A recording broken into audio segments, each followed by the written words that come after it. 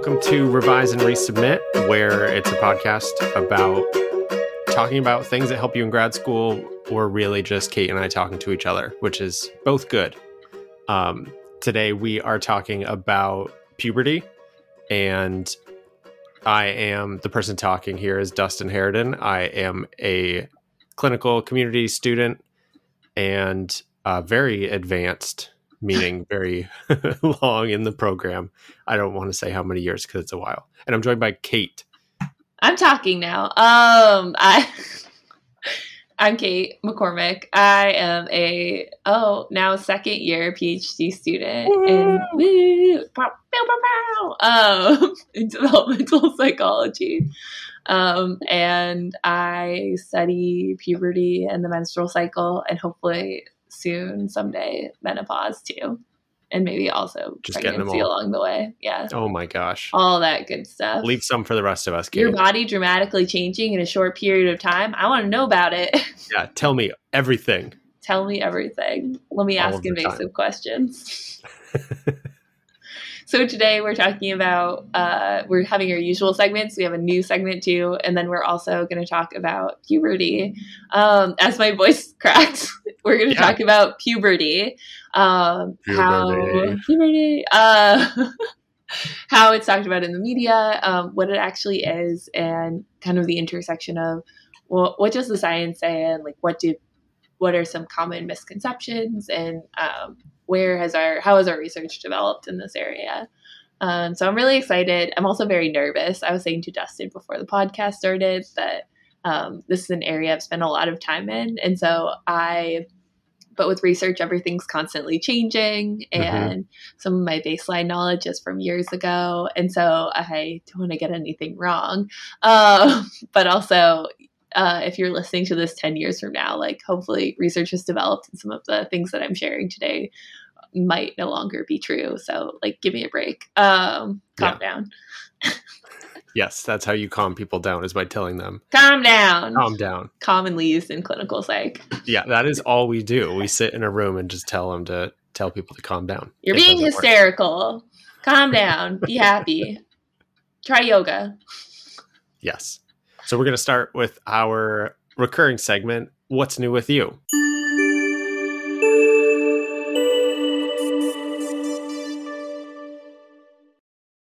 So Kate, what is new with you?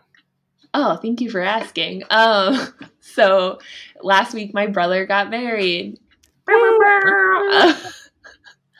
And my a new sister-in-law is like super great. It was really exhausting week, and it was also really wonderful. It was held in my parents' backyard, and everyone who was there was vaccinated.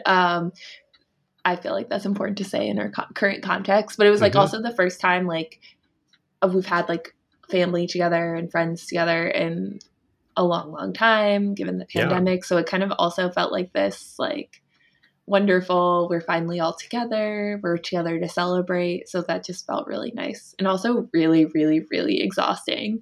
Yes.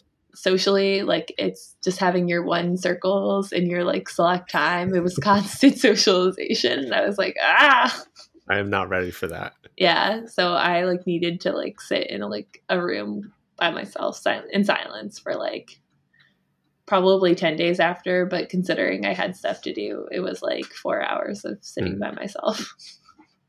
It works. Yeah, still recovering. Kind of. Yeah. So Dustin, what's new with you? Thank you for asking. There's just constant change, I guess, is what's new. No, it's not new. That's always been. Oh, that's not. Yeah, it's not a pure moment. We are still in the process of moving. Surprise, if you're still listening and you're like, he's still moving, isn't he? Yeah, it's happening. It's getting closer. But the new thing is coaching T-ball. And it is both exhausting and delightful all at the same time. And it's just really, really a fun thing. And just this past, we had a game, if that's what we call them, between two groups of little children. Who won? it was a tie. Well, it depends on how many kids you have on your team, because everyone gets to bat, which is great. Everyone gets to hit, and then everyone goes home. Even the losers. Even the losers. Wait, yes. So you just do like what? It's like one inning? Well, you play, I think we played 3 innings. But okay. So if my team has 10 kids and your team has 9, every inning I'm going to score 10 points and you're going to score 9 points. So I win. So did your team have more people? I honestly do not remember. Oh my God. Yeah. You're teaching kids that it doesn't matter whether you win or lose. I think that's pretty dangerous, to be honest. We got to play against one of my advisors, like my clinical advisors, supervisors, their kids. So that was fun. Getting to pummel them into the ground. Just kidding. It's just really interesting being like a kid psychologist in that space. And you're like, oh, okay, this is cool. And like seeing all the different developments and then just parents yelling at them for not being able to hit the ball. Not yelling, encouraging. But it's like you're like 6. You can't really do this that well. Yeah. No, this I meant to, for my other like what's new with you, I also had some time with my cousin, my first cousin once removed. So my cousin's kid, who was the flower girl at the wedding, and it was super so she was one of the flower girls, and my sister-in-law's family, her cousin's kid was the other flower girl, and they were 2 years apart, but they immediately hit it off. And they were like obsessed with my dog. And so before the ceremony started, the other little girl was like, "Where's Finley?" And I was like, "Finley is waiting to make sure you do a good job. Let's not get distracted now." keep it focused. Yeah. And they were on the dance floor. They wanted to dance so badly. Oh my goodness. I was the only one on the dance floor at the time. And I was like, "Do we want to take a break?" And they were like, "No." And so I was like, okay, have you ever heard the dance move of fanning yourself while you stand in the same place because you were overheated? And they just copied whatever I did. It was the cutest thing. That's good. And I love kids. I love them playing t-ball, attempting to dance. Yeah, everything. Following the dog for 4 hours. Yeah, like how can they do that? Yeah, it's amazing. So we're not here to talk just about kids. We're here to shout out our grad students from our revise and resubmit community. So thanks for everyone who submitted their shout outs to people. I guess we should go. Maybe we can go every other with our shout outs. You want to go first? So I'm going first with that. Thank you. We've got a shout out to Marissa Sprilly. There is a shout out saying that they would have dropped out in the fall without you. So thank you for all that you do and all the support you have. There's a shout out to both of us for doing the podcast. You're welcome. Thank you. That was my submission. No, it wasn't. Shout out to Julianne Griffith. She is great. It's a shout out from both Kate and I. So shout out to you. Thanks for the support. And then a shout out to someone's accountability partner, Annika at Falcon_B, and this person's advisor, Dave at Lab_Jobs. They have been unfailing sources of support and my absolute lifelines this year. I think that's really wonderful. Just reading some of these, it was just really wonderful to think about who helped get you through this year, and just taking a moment to even think about it and reflect on how your support system supported you through a particularly difficult year. So thanks for those who submitted.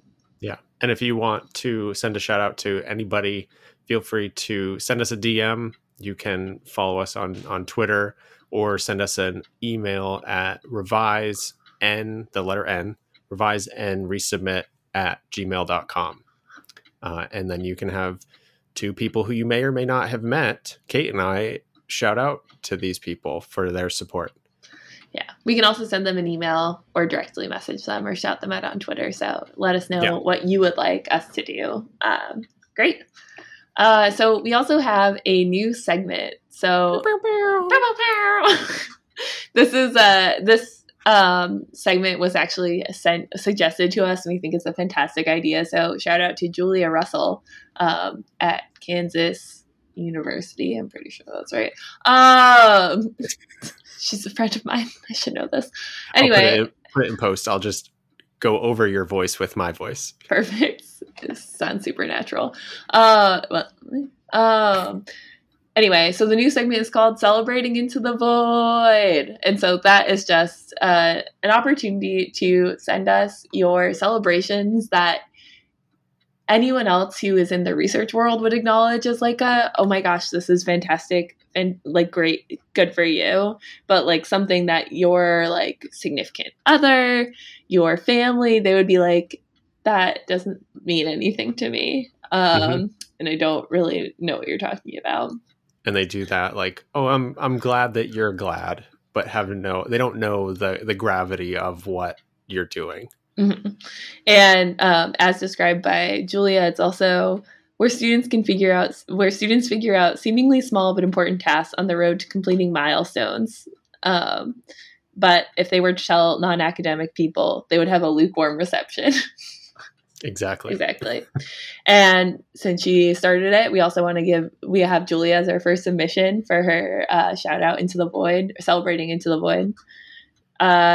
Julia, I learned in SQL how to join a bunch of information together within the VA data sets, and it has moved me forward approximately 1% on thesis.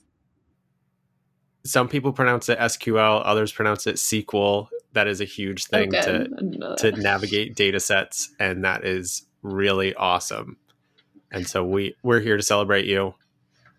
Congratulations, Julia. My arms are up. I have this problem where full stop. I have this problem. I have this problem. Well, I wave goodbye to people when I'm on the phone with them.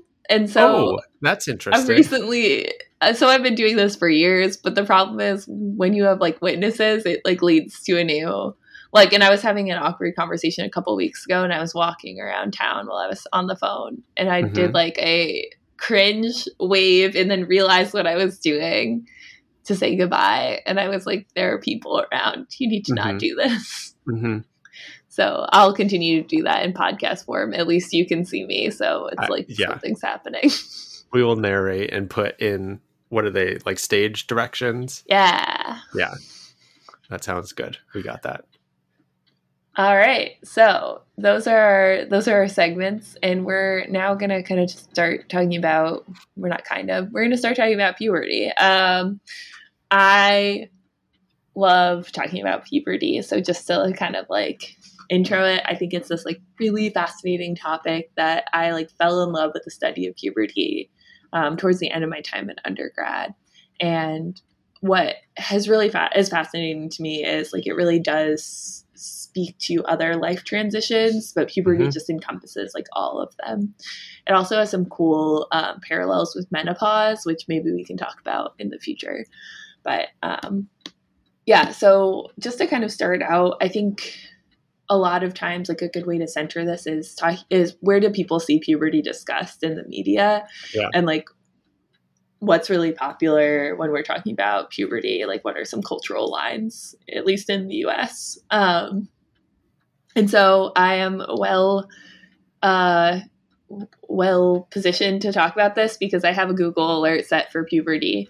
Actually, I think I just turned it off because it was getting to be a lot.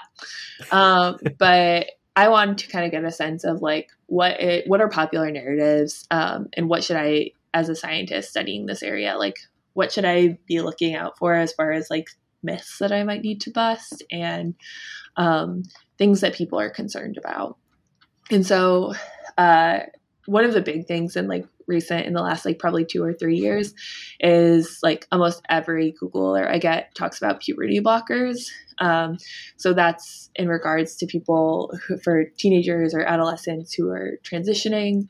But it's kind of this catch-all term that doesn't apply to the actual drug. So just a little quick myth busting here. Like what they're talking about is leuprolide. Leuprolide is commonly used for precocious puberty and it's also used for people with different kind of cancers that are like prostate cancer. It is it has been used for years and it's healthy. It's like safe to use. It's approved. But it's become this like catch-all or like term that people are using and applying it to like trans individuals' use.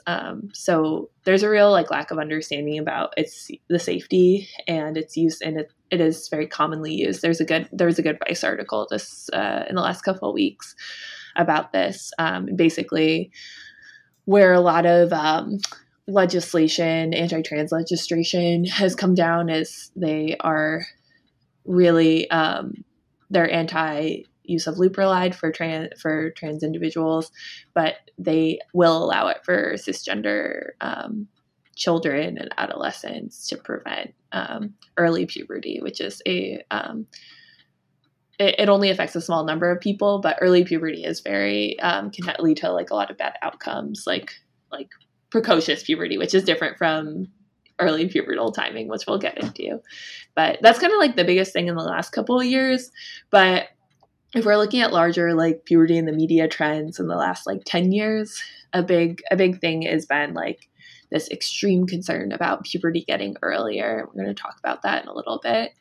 And then there's also a lot of headlines and a lot of things about how pubertal teens are so difficult, and that's the start of when parents have to like battle with their kids. And there's a lot of narratives about, oh, you have to watch out when your daughters get older. It's in particular, I think a lot of times it's aimed at girls suddenly becoming moody and difficult, and then really unfair narratives too about boys suddenly being very sex obsessed, and they're all very like sex types things where there's no kind of other genders, there are no other genders represented, and it's really not particularly healthy. But these are things like that you see in like the New York Times and like all different kinds of like parenting magazines. And I think there are a lot of other cultural anxieties about puberty tied up in these anxieties about puberty getting earlier, teens being bad. There's, weight gain in puberty. So suddenly you're like, there's in like the early 2000s, I remember, this pre-pubertal ideal of being like pushed to being like real thin in the larger culture in the US. And so just puberty being this real catch-all for a lot of cultural anxieties about girls and boys, and this really binary view of like gender. So those are things I think about when I'm talking to people. And I also, one thing I like got a ton about, which I know you do too for sleep research, is whenever you tell people what you research, you learn so much about biases and about the cultural environment we're living in by how they respond to you.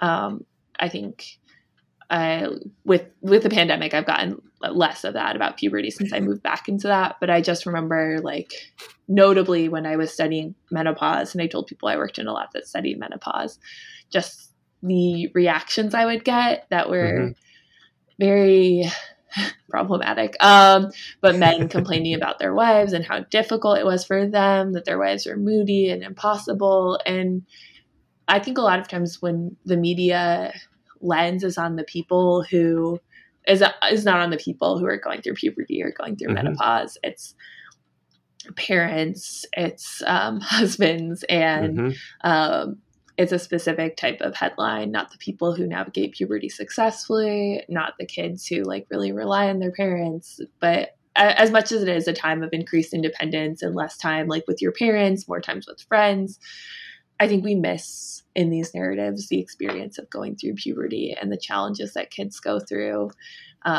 cultural like roles that are constantly changing. You're suddenly being looked at differently. People are talking to you differently. And I just, when we talk about puberty, I think I always like to kind of look back at like what I was feeling during that time, as well as like centering it on the people who are actually going through it and what that was like. Because I think we become really ungenerous with teenagers the older we get, and the more we lose sight of like how challenging it is to be going through all of those changes. Definitely. And there's from like my perspective, being more recently getting interested in this area of development and thinking about this from a research perspective, but I think it's over the last like 5 or 10 years, I think more broadly, puberty is being represented in more like pop culture-y type things, where like you talk about these narratives that people have about, oh, maybe it was the time that they went through, something happened during puberty for them or a friend, or and that's like the narrative that they hold, as this is representative of everything. And then people don't talk about it because it's like, ooh, body's changing. And it's like, why we can talk about this, it's okay. And that nature of it then ingrains those ideas even more. And I think now with the like pop culture references and like entire movies or shows about this that really highlight this period, no pun intended, but that like now it's being talked about. And I think those discussions are being had in that around development more broadly, and that it's something not to be ashamed of, that it's okay to talk about these things. Where I feel like there was this narrative in like the cultural anxiety you're talking about, where it's like, we don't talk about that. Like we don't do that. Or it's sequestered to, here, you take a class on sex ed and that's it. That's all you get to talk about. Yeah, I think that's another thing that I think I consider a lot when we talk about puberty, is there's this like disconnect between what actual puberty is and how people think about puberty. And there's this like real sexualization piece to it as well, where like, it's like, yes, puberty is preparing you for like, you know, to have a child, to reach your reproductive potential. But you know, that's not all it is. And it's not that's not the experience for most people. It's not. And that's, you know, I have mixed feelings about Big Mouth, for example, as like a popular show. And like, I haven't actually seen Pen 15, but I've been meaning to. But Big Mouth I both like because it's funny, and like, it's by comedians who I enjoy. But it is very sex focused, and a little more like, I think a little less on that and a little more about other things would have been preferable to me. But it is also bringing it back into the conversation, which I think is great. But yeah, so let's talk about actual, like, what is puberty? Because you say it's this big thing, right? Yeah. So what is puberty? Yeah. So people think about puberty as starting in the teens, and this other thing where like, I think people think about puberty as in like late middle school, early high school, and that's not where most changes are coming online. So like what, 13, 14 is what people usually think? Yeah. Well, yeah. But I was going to be like, no, it's not. But that's not, that's not what it is. No. That's not funny. Anyway, so it actually starts with adrenarche, which starts around 6 to 8 years old. So I like to think of it as like, and I'm probably not unique in this, so I like to think of it, but as like kind of two waves, or these like cascading, they're all cascading developments. And if you can't see right now, because it's a podcast, I'm like waving my hands into two little like waves. So the first hand in wave is adrenarche, starts between 6 and 8 years old, and that's an increase in DHEA and testosterone. And that's where like the very beginnings of pubic hair and skin changes start to come online. So I know I've always kind of kept this in my mind of when like health teacher or something was like, oh yeah, it's when you start to notice your children like start to get really smelly and they don't know it. Like before, like they have that sweat smell, but then they have that like, then they have the sweat that smell. Really gross, like, yeah, like obviously like little kids need to bathe, but then it's like, oh, you really need to shower. And so that starts way earlier than I think people are kind of mentally prepared for. But those kind of changes kick off the second part of puberty, which is gonadarche, or also called pubarche, which is so gross. It just, the names sometimes suck. Pubarche just sounds terrible, but that's for people who like end up menstruating, that ends up being like breast development, menarche, and for both sexes, it's growth spurt. For people who are born male, that's the deepening of voice, facial hair growth, and again, also growth spurt. So that's the like kind of second part of all of these changes coming in line. And it usually starts, and I should have said this earlier, but because a lot of this research is based in certain sex and gender assumptions, and we're talking about historical research, I'm going to use boys and girls. But what I mean, for the most part, is like people are assigned male at birth and people are assigned female at birth, but that's just kind of the terms that are used in the historical research. And obviously, as mentioned earlier, with a lot of issues for trans youth and non-binary youth, like there is a real dearth of research on this, which is important to keep in mind.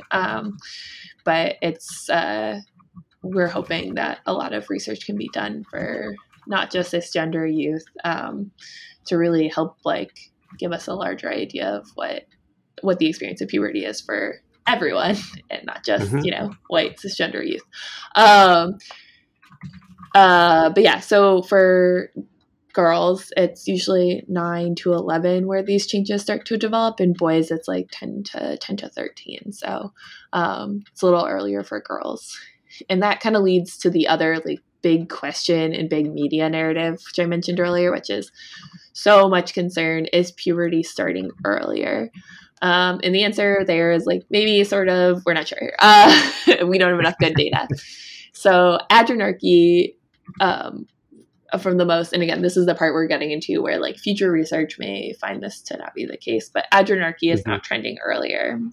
So that's still in the 6 to 8 years of range, or 6 to 9. And that's that first wave that you're talking about, where it's like, and these terms changes and things. I always find them very, adrenarche sounds like gonadarchy to me, and so I have trouble keeping it straight, to be honest. No, they're all just say pubarchy, and then it sounds like something that a dog does. More like pukearchy, am I right? Oh, there you go. Okay. But morphological changes like in breast development in girls, and like hip development may be starting earlier, but likely part of that is due to better nutrition and health. There are also potentially measurement issues with earlier studies, like you can't be sure. There's also smaller things like if for Tanner staging, and that's kind of the gold standard for pubertal measurement. And that's with a trained nurse who is working with a teenager. You need to or working with an adolescent. You need to actually palpate the breast in order to like be able to discern the stage and differentiate it from like fat tissue that might be complicating like a photo or visual inspection. So when we think about how we rate where somebody is in like puberty, the best way to do that is to be in the room. There is a nurse who's trained in these things. Exactly. And how often does that happen in these research studies?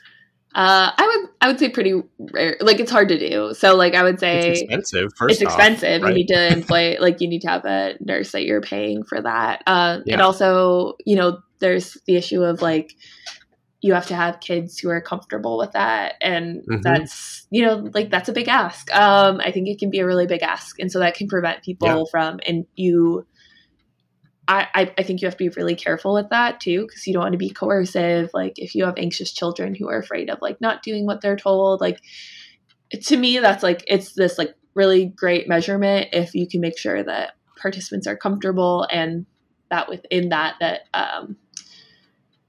it's not going to alter like your findings, because only kids who are willing to do it will be Chandler stage. So who might you be leaving out?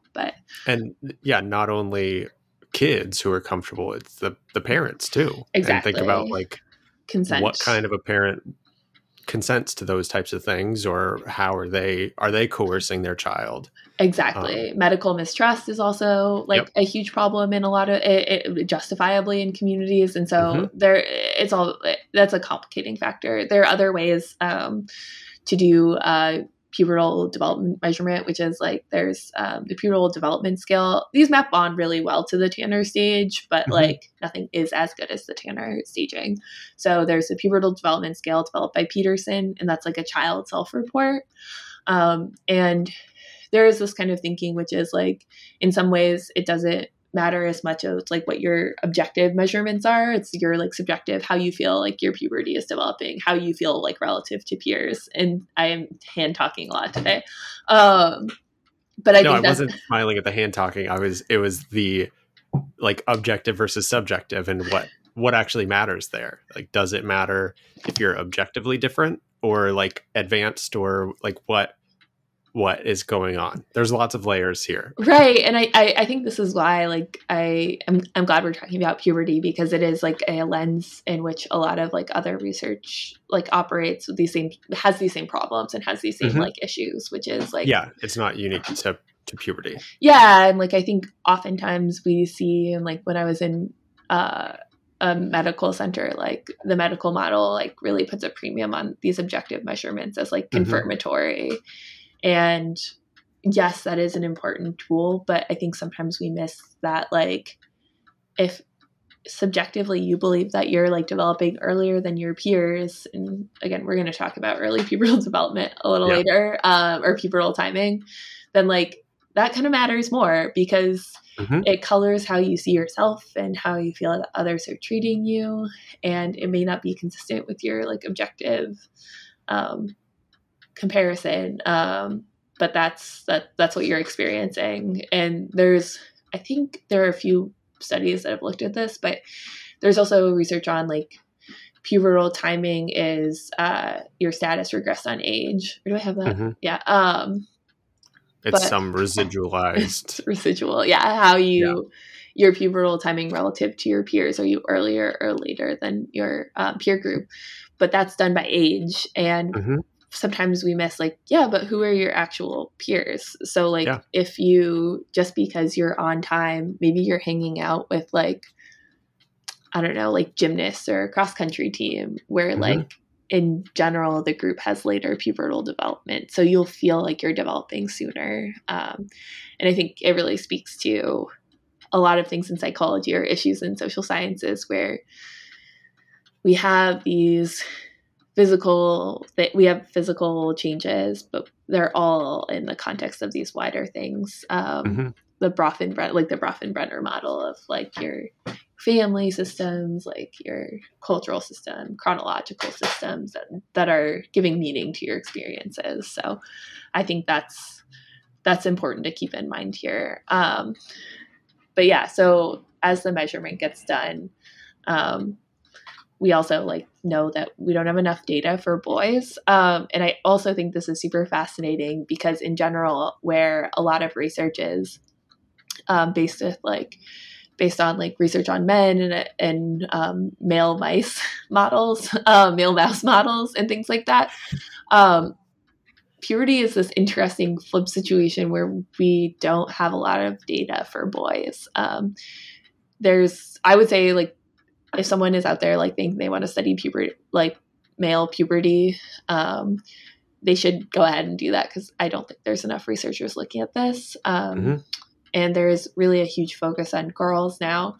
And historically, a lot of times it was like white affluent girls. So that's kind of being addressed more these days, which is fantastic, because they're also, speaking of like cultural differences, early pubertal timing can be not as maladaptive or not as difficult for girls from some cultural groups versus other like racial, ethnic, cultural groups. So that's something to keep in mind too. Super, super fun fact, which I love telling people, is that one of the things with age menarche is menarche, by the way, is when you get your first period, when girls get their first menstrual period. And that kind of signals like the later stages of puberty. So just about being done with pubertal development. We have a lot of old historical records about menarche because it really is this like flashpoint. And so we have this like throughout like history, these fascinating records. I'm just going to pull up some age at menarche over time. We have these records back to ancient Greece where menarche was around 12 to 13 years old, according to the Hippocratic Corpus. In 12th century Europe, it's recorded as between 13 and 14 years old, according to Trotula of Salerno. In mid-19th century Europe, we have it between 14 and 15 and a half years old, according to medical records. In the 1900, it was about 14 years. And again, in the US right now, it's like 12.4. But I think that is so interesting. The thing about boys is like there's not quite an equivalent measurement. And so we don't have great records except for the Leipzig choir. So one of the things they had is they had great records because they have records of when boys' voices drop, so they could no longer be like sopranos. I don't know. Is that right? I have What's no the highest? idea. Yeah. So they could no longer like have these like little voices. But that's obviously a limited sample because you first would have to get into something like the Leipzig choir. But I know other people are looking for like similar choir records to have that. And I believe that was around, their voices dropped around age 17, which would be pretty wild. But I also think like there might be some collection because you would want like a smaller boy who like, there might be some who would have his voice like that for longer. And like, if I remember this correctly, and this is where I'm getting into dangerous, I might not remember this correctly, is like they tried to limit their development so they could stay small and have their cute little high voices for as long as possible. Really? I didn't know that. I'm going to fact check this. Yeah, we can do that. But I'm looking at, there is an article.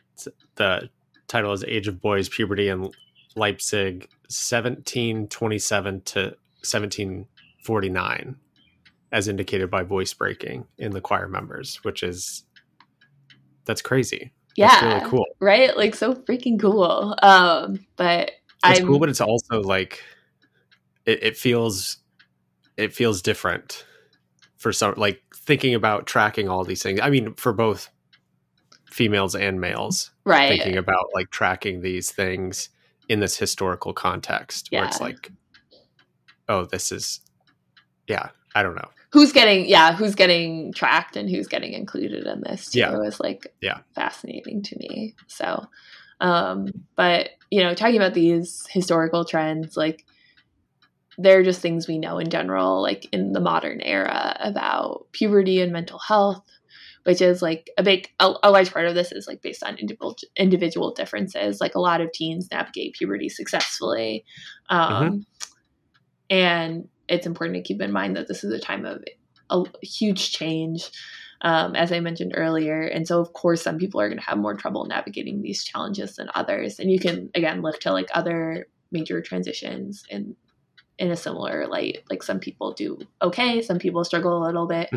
Some people are really like throws them off the rails and into challenging paths. So think about transitioning to grad school, exactly, or transitioning in or out of college. Like there are lots of things, and then throwing on top of that physical and biological changes and other social expectations. Like when we think of, like you were saying at the beginning, you think of puberty, there's lots of different layers, but sometimes, and people will have different kind of models in mind of what they think puberty is, and maybe they ascribe there's more weight to the physical changes or the biological changes, and it's like puberty is this biological transition, but there's so much more that happens that we don't often think about. And then you're getting to like how it impacts mental health, right?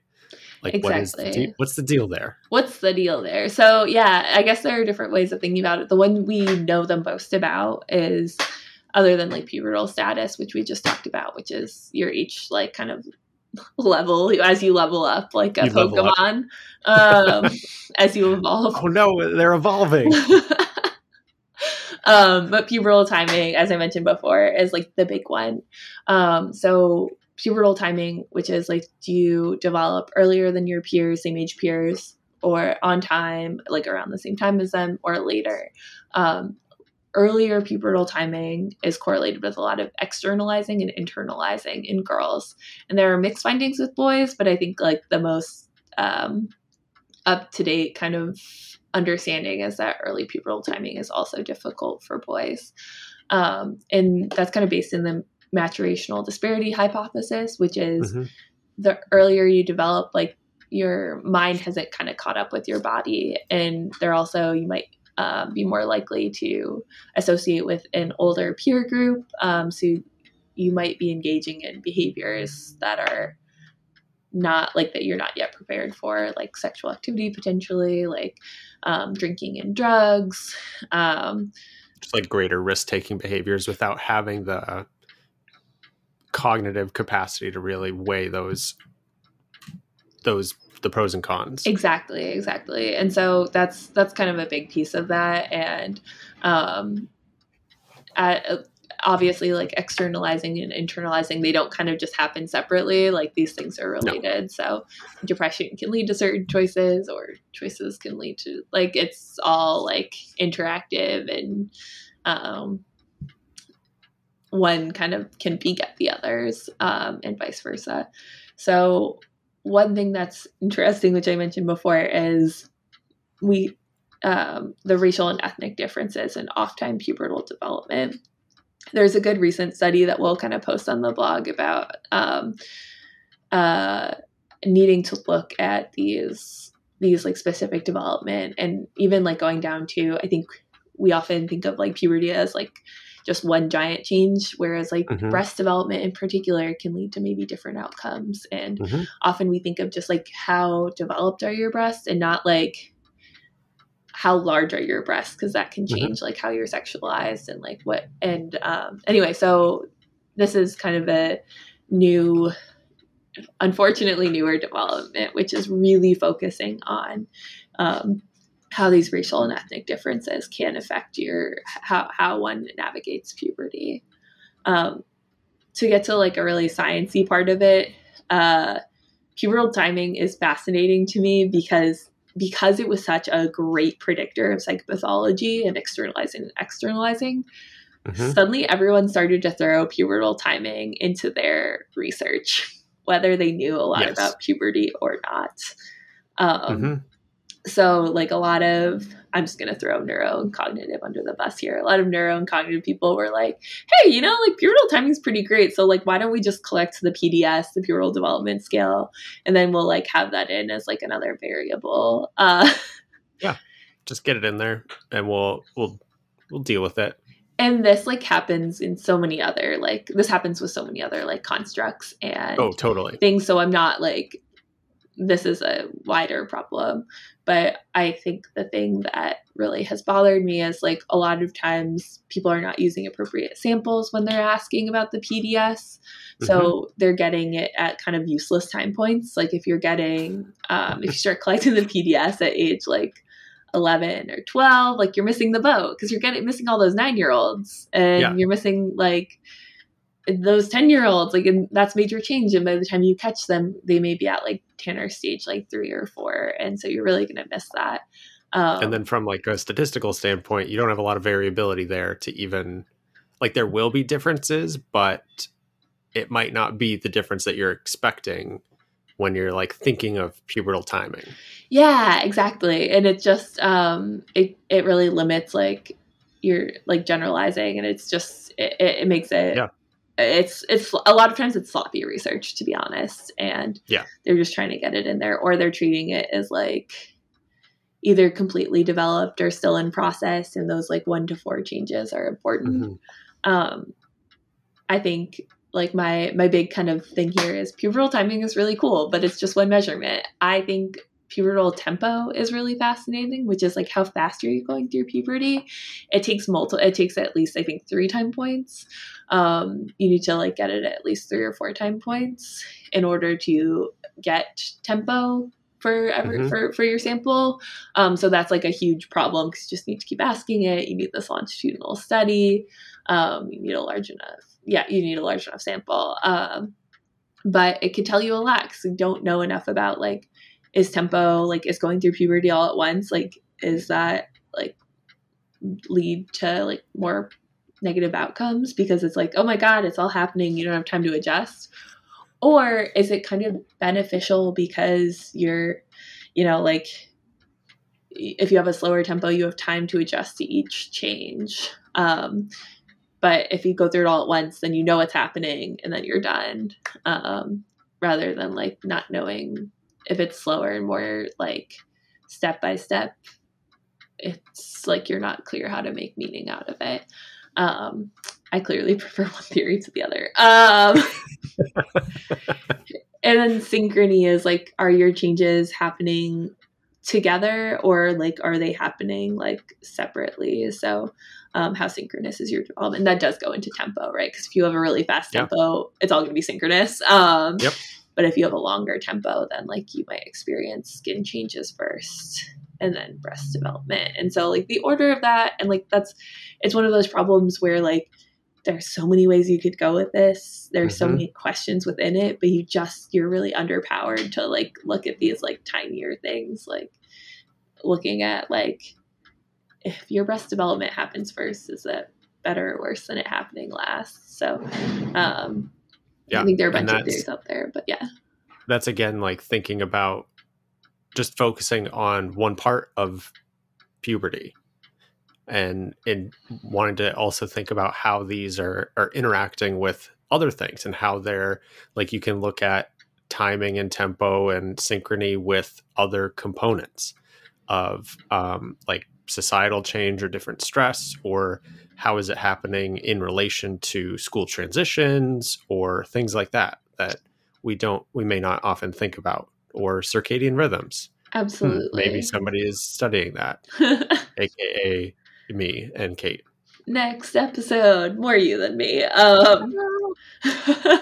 But also, I think, the other thing I think would be really fascinating is, and this is not something I came up with myself. This is like something other people in my lab are also interested in, and I find fascinating, which is like, like you may finish puberty at 13 technically, or 14 or 15 earlier, but how you look at 14 is not how you look at 20, like, or 25. Like, you have these continued morphological changes, and maybe your height is like just about done, but like your breast development and your hip development in girls and women, and that's kind of, I study more girls and women, so I would welcome if someone is listening. I know I'm part of the problem. If someone who studies puberty in boys wants to come on the podcast and talk about that, you are super welcome. But definitely. Yeah, we really don't think about those continued post-pubertal changes either as being like, we kind of don't ask questions about those. And I think that is a huge area for future study, which is, okay, so you're done with 14, but like you still had weight gain, your body still changed right before, like in the time you were transitioning from high school to college. What was that experience? And like, how did that feel? So I love those areas of research, and I will update you all on the podcast as I learn more. But that's kind of where we are with pubertal research. And in a really, really, really short nutshell, small nutshell.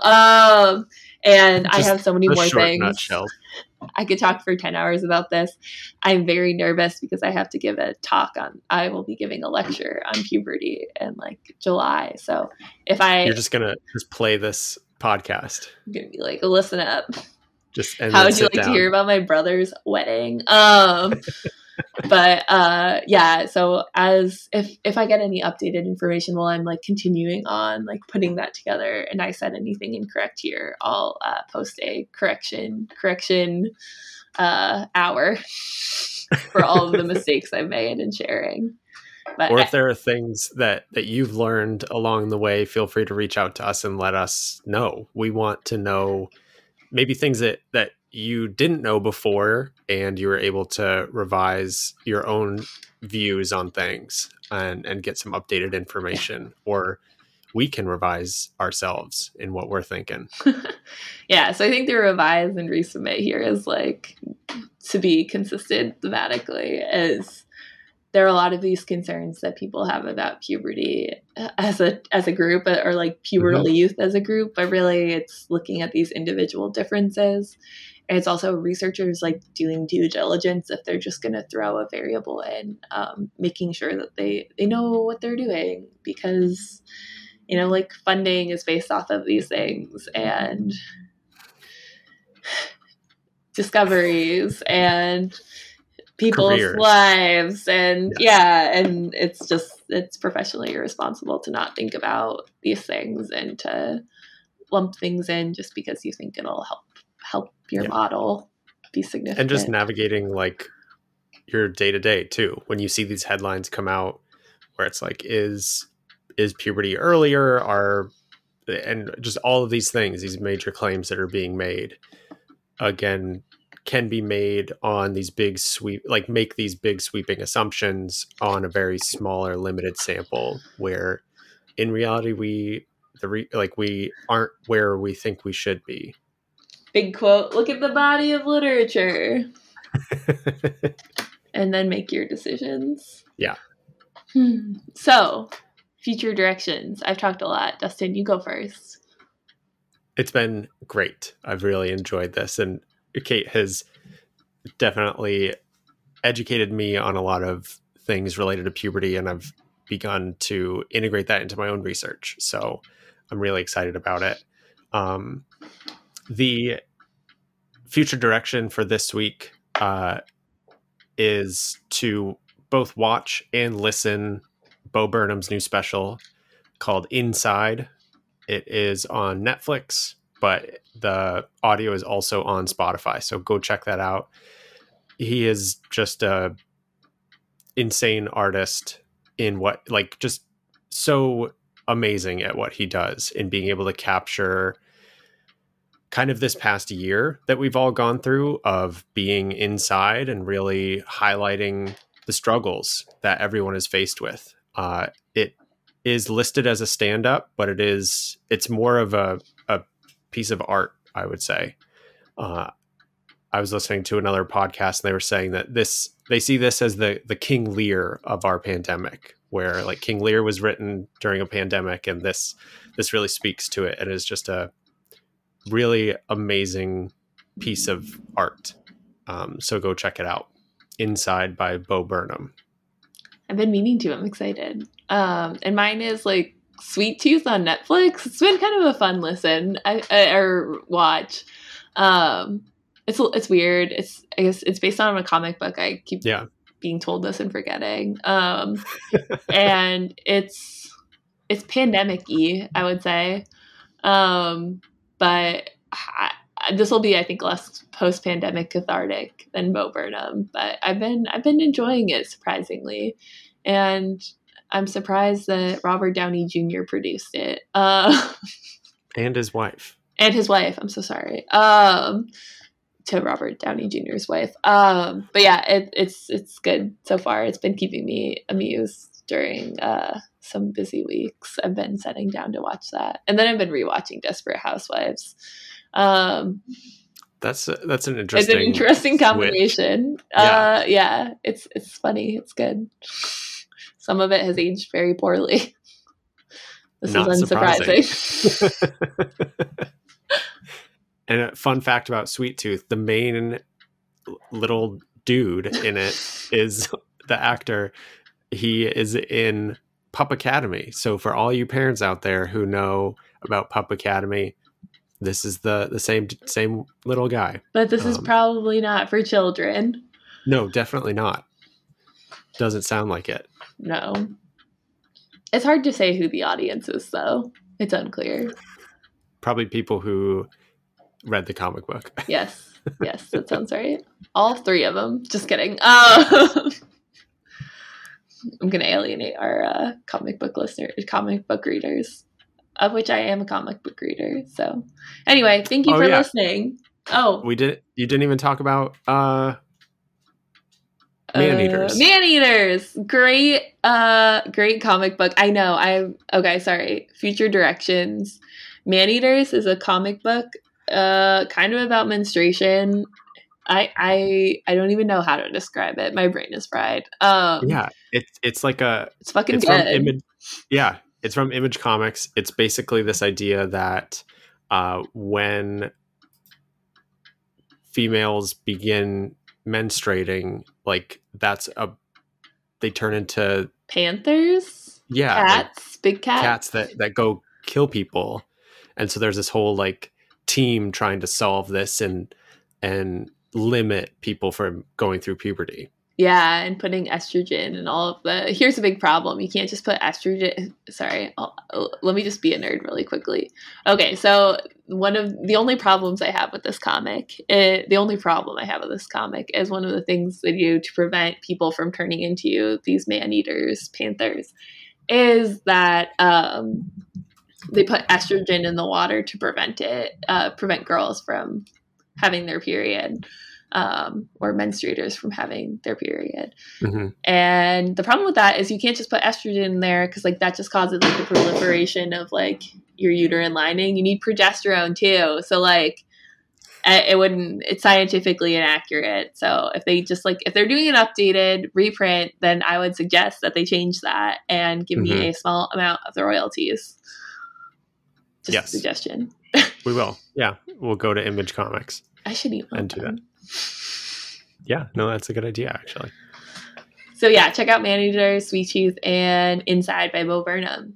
And keep listening to us. Yeah, thank you. And we look forward to talking at you soon. Goodbye and good luck. And farewell. No, isn't goodbye and good luck Walter Cronkite? Oh, is that what he says? That's a sign off? I don't know. We don't have a sign off. Remember? I mean, this is over now. Boom, boom, boom, boom, boom, boom, boom, boom, boom, boom, boom, boom, boom, boom, boom, boom, boom. The You Can Grad School is on a vacation.